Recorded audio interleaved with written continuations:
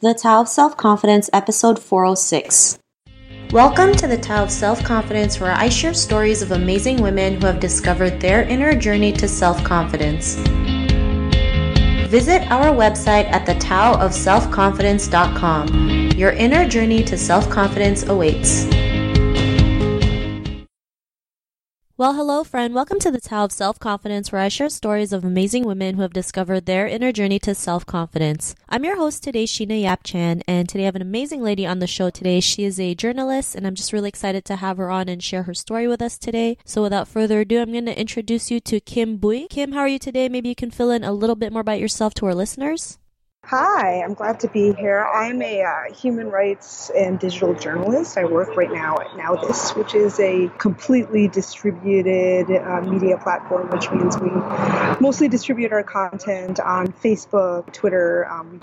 We have a website, but it pretty much just says go to Facebook and Twitter. I've been working on social media journalism for as long as that's been out of term. Before that, I was a City Hall reporter at some newspapers around town. Awesome. Well, thanks for sharing that. And Kim, what's your cultural background? I am Vietnamese American. My parents immigrated here in 1975. Awesome. Well, thanks for sharing that. And Kim, what would be your favorite self-confidence quote? This is crazy because it's not like the longest or the most deep thing in the world, but I tend to just, in a moment of crisis, I tend to tell myself, just breathe. Everything you can do is just get through today and do what you can. And I try not to think too much about my lack of confidence when I'm trying to have confidence, if that makes sense. So just breathe. Awesome. Well, thanks for sharing that. And yeah, I mean, sometimes, especially as women, as Asian women, we tend to overthink everything. But, we just have to learn to just, like you mentioned, just breathe and just let it all out and everything will fall into place. So great quote that you mentioned. And in your own words, how would you define self-confidence? I think self-confidence for me is knowing that I can go into a meeting or have a talk and I've got this. That idea of I've got this.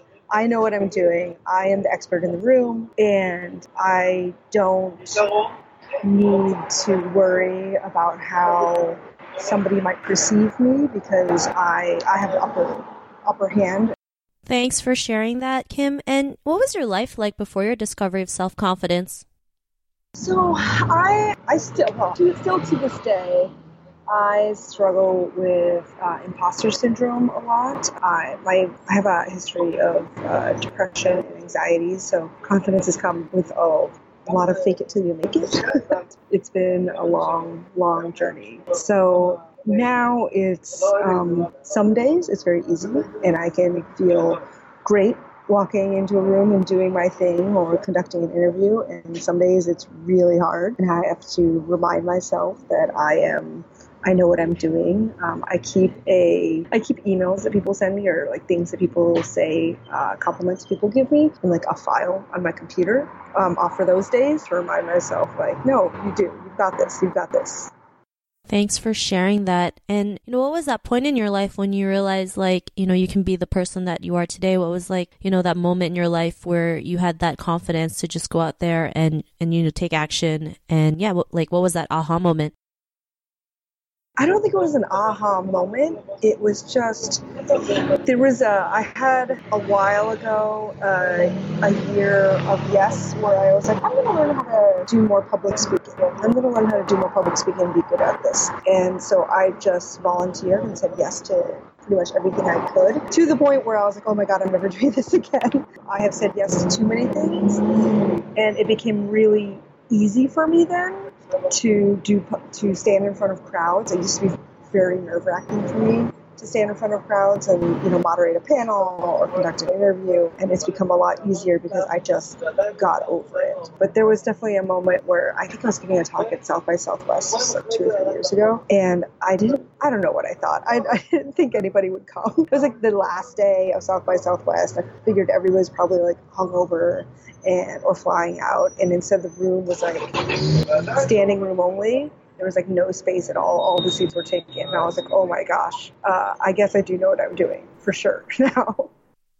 Awesome. Well, thanks for sharing that. And sometimes, you just have to go out there and do it regardless of the outcome, right? Like you doing more public speaking. I mean, I'm sure at first it was nerve-wracking, but the more you did it, the less nerve-wracking it became, and it became a lot easier versus like, when the first time you did it, it was like scary and hard and like all these thoughts running through your mind. And, because of doing all that, what's your life been like now?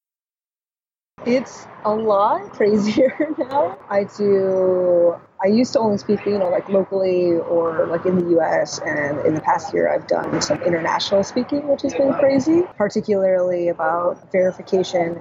This whole fake news thing has become kind of a hot topic. And I find myself like, okay, I can do a pretty good public speaker clearly now, and I have a great job in journalism, leading a newsroom. So now I find myself taking on new challenges. So like one of the things I'm doing is like I'm trying to teach myself calligraphy, like to write beautiful, fancy things. And my partner, who's wonderful and supportive, constantly reminds me that you have to be really bad at something before you're good at something. And so I'm a very bad calligrapher right now, but I will be good at it later. And I'm constantly trying to find new things to learn. Like I feel like I've gotten a couple things under my belt. So like let's see what's next. Awesome. Well, thanks for sharing that, Kim. And I like that, you have to be bad at something first before you become better at it. I think it's just a great reminder that, when we first start something that we're not accustomed to, it's not going to be easy. We're going to probably suck at it, but the more we do it, we suck less. So thanks for sharing that. And to the woman who's listening to your episode, she may be in her own journey of self-confidence. What would be that one tip you would give to her? You can do anything you put your mind to if you lay out the steps for it. And I think I've only succeeded not because of me necessarily, but because of the support I've gotten along the way. I have a lot of really great friends and mentors, and I believe in this thing called horizontal loyalty, which means that because I do such weird cutting edge stuff, I have to rely on people who are my age or sometimes even younger than me to mentor me. Like, I need to learn how to cut video. Can you please show me a producer who is much, much younger than me?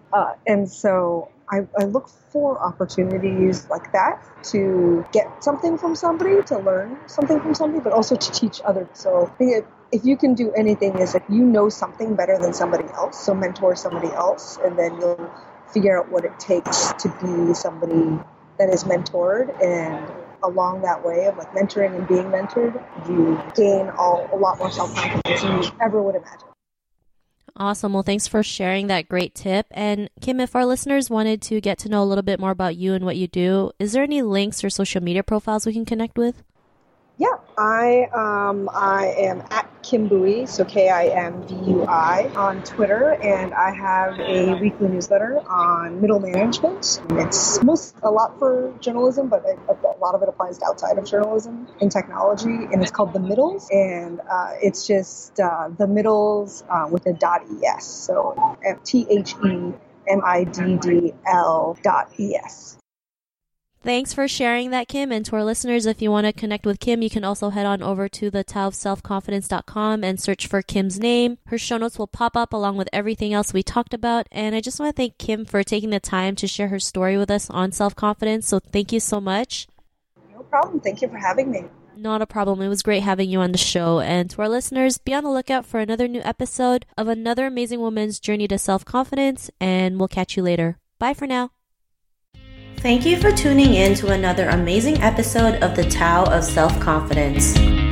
Get your free self-talk tape for building self-confidence by visiting our website at thetaoofselfconfidence.com. Your inner journey to self-confidence awaits.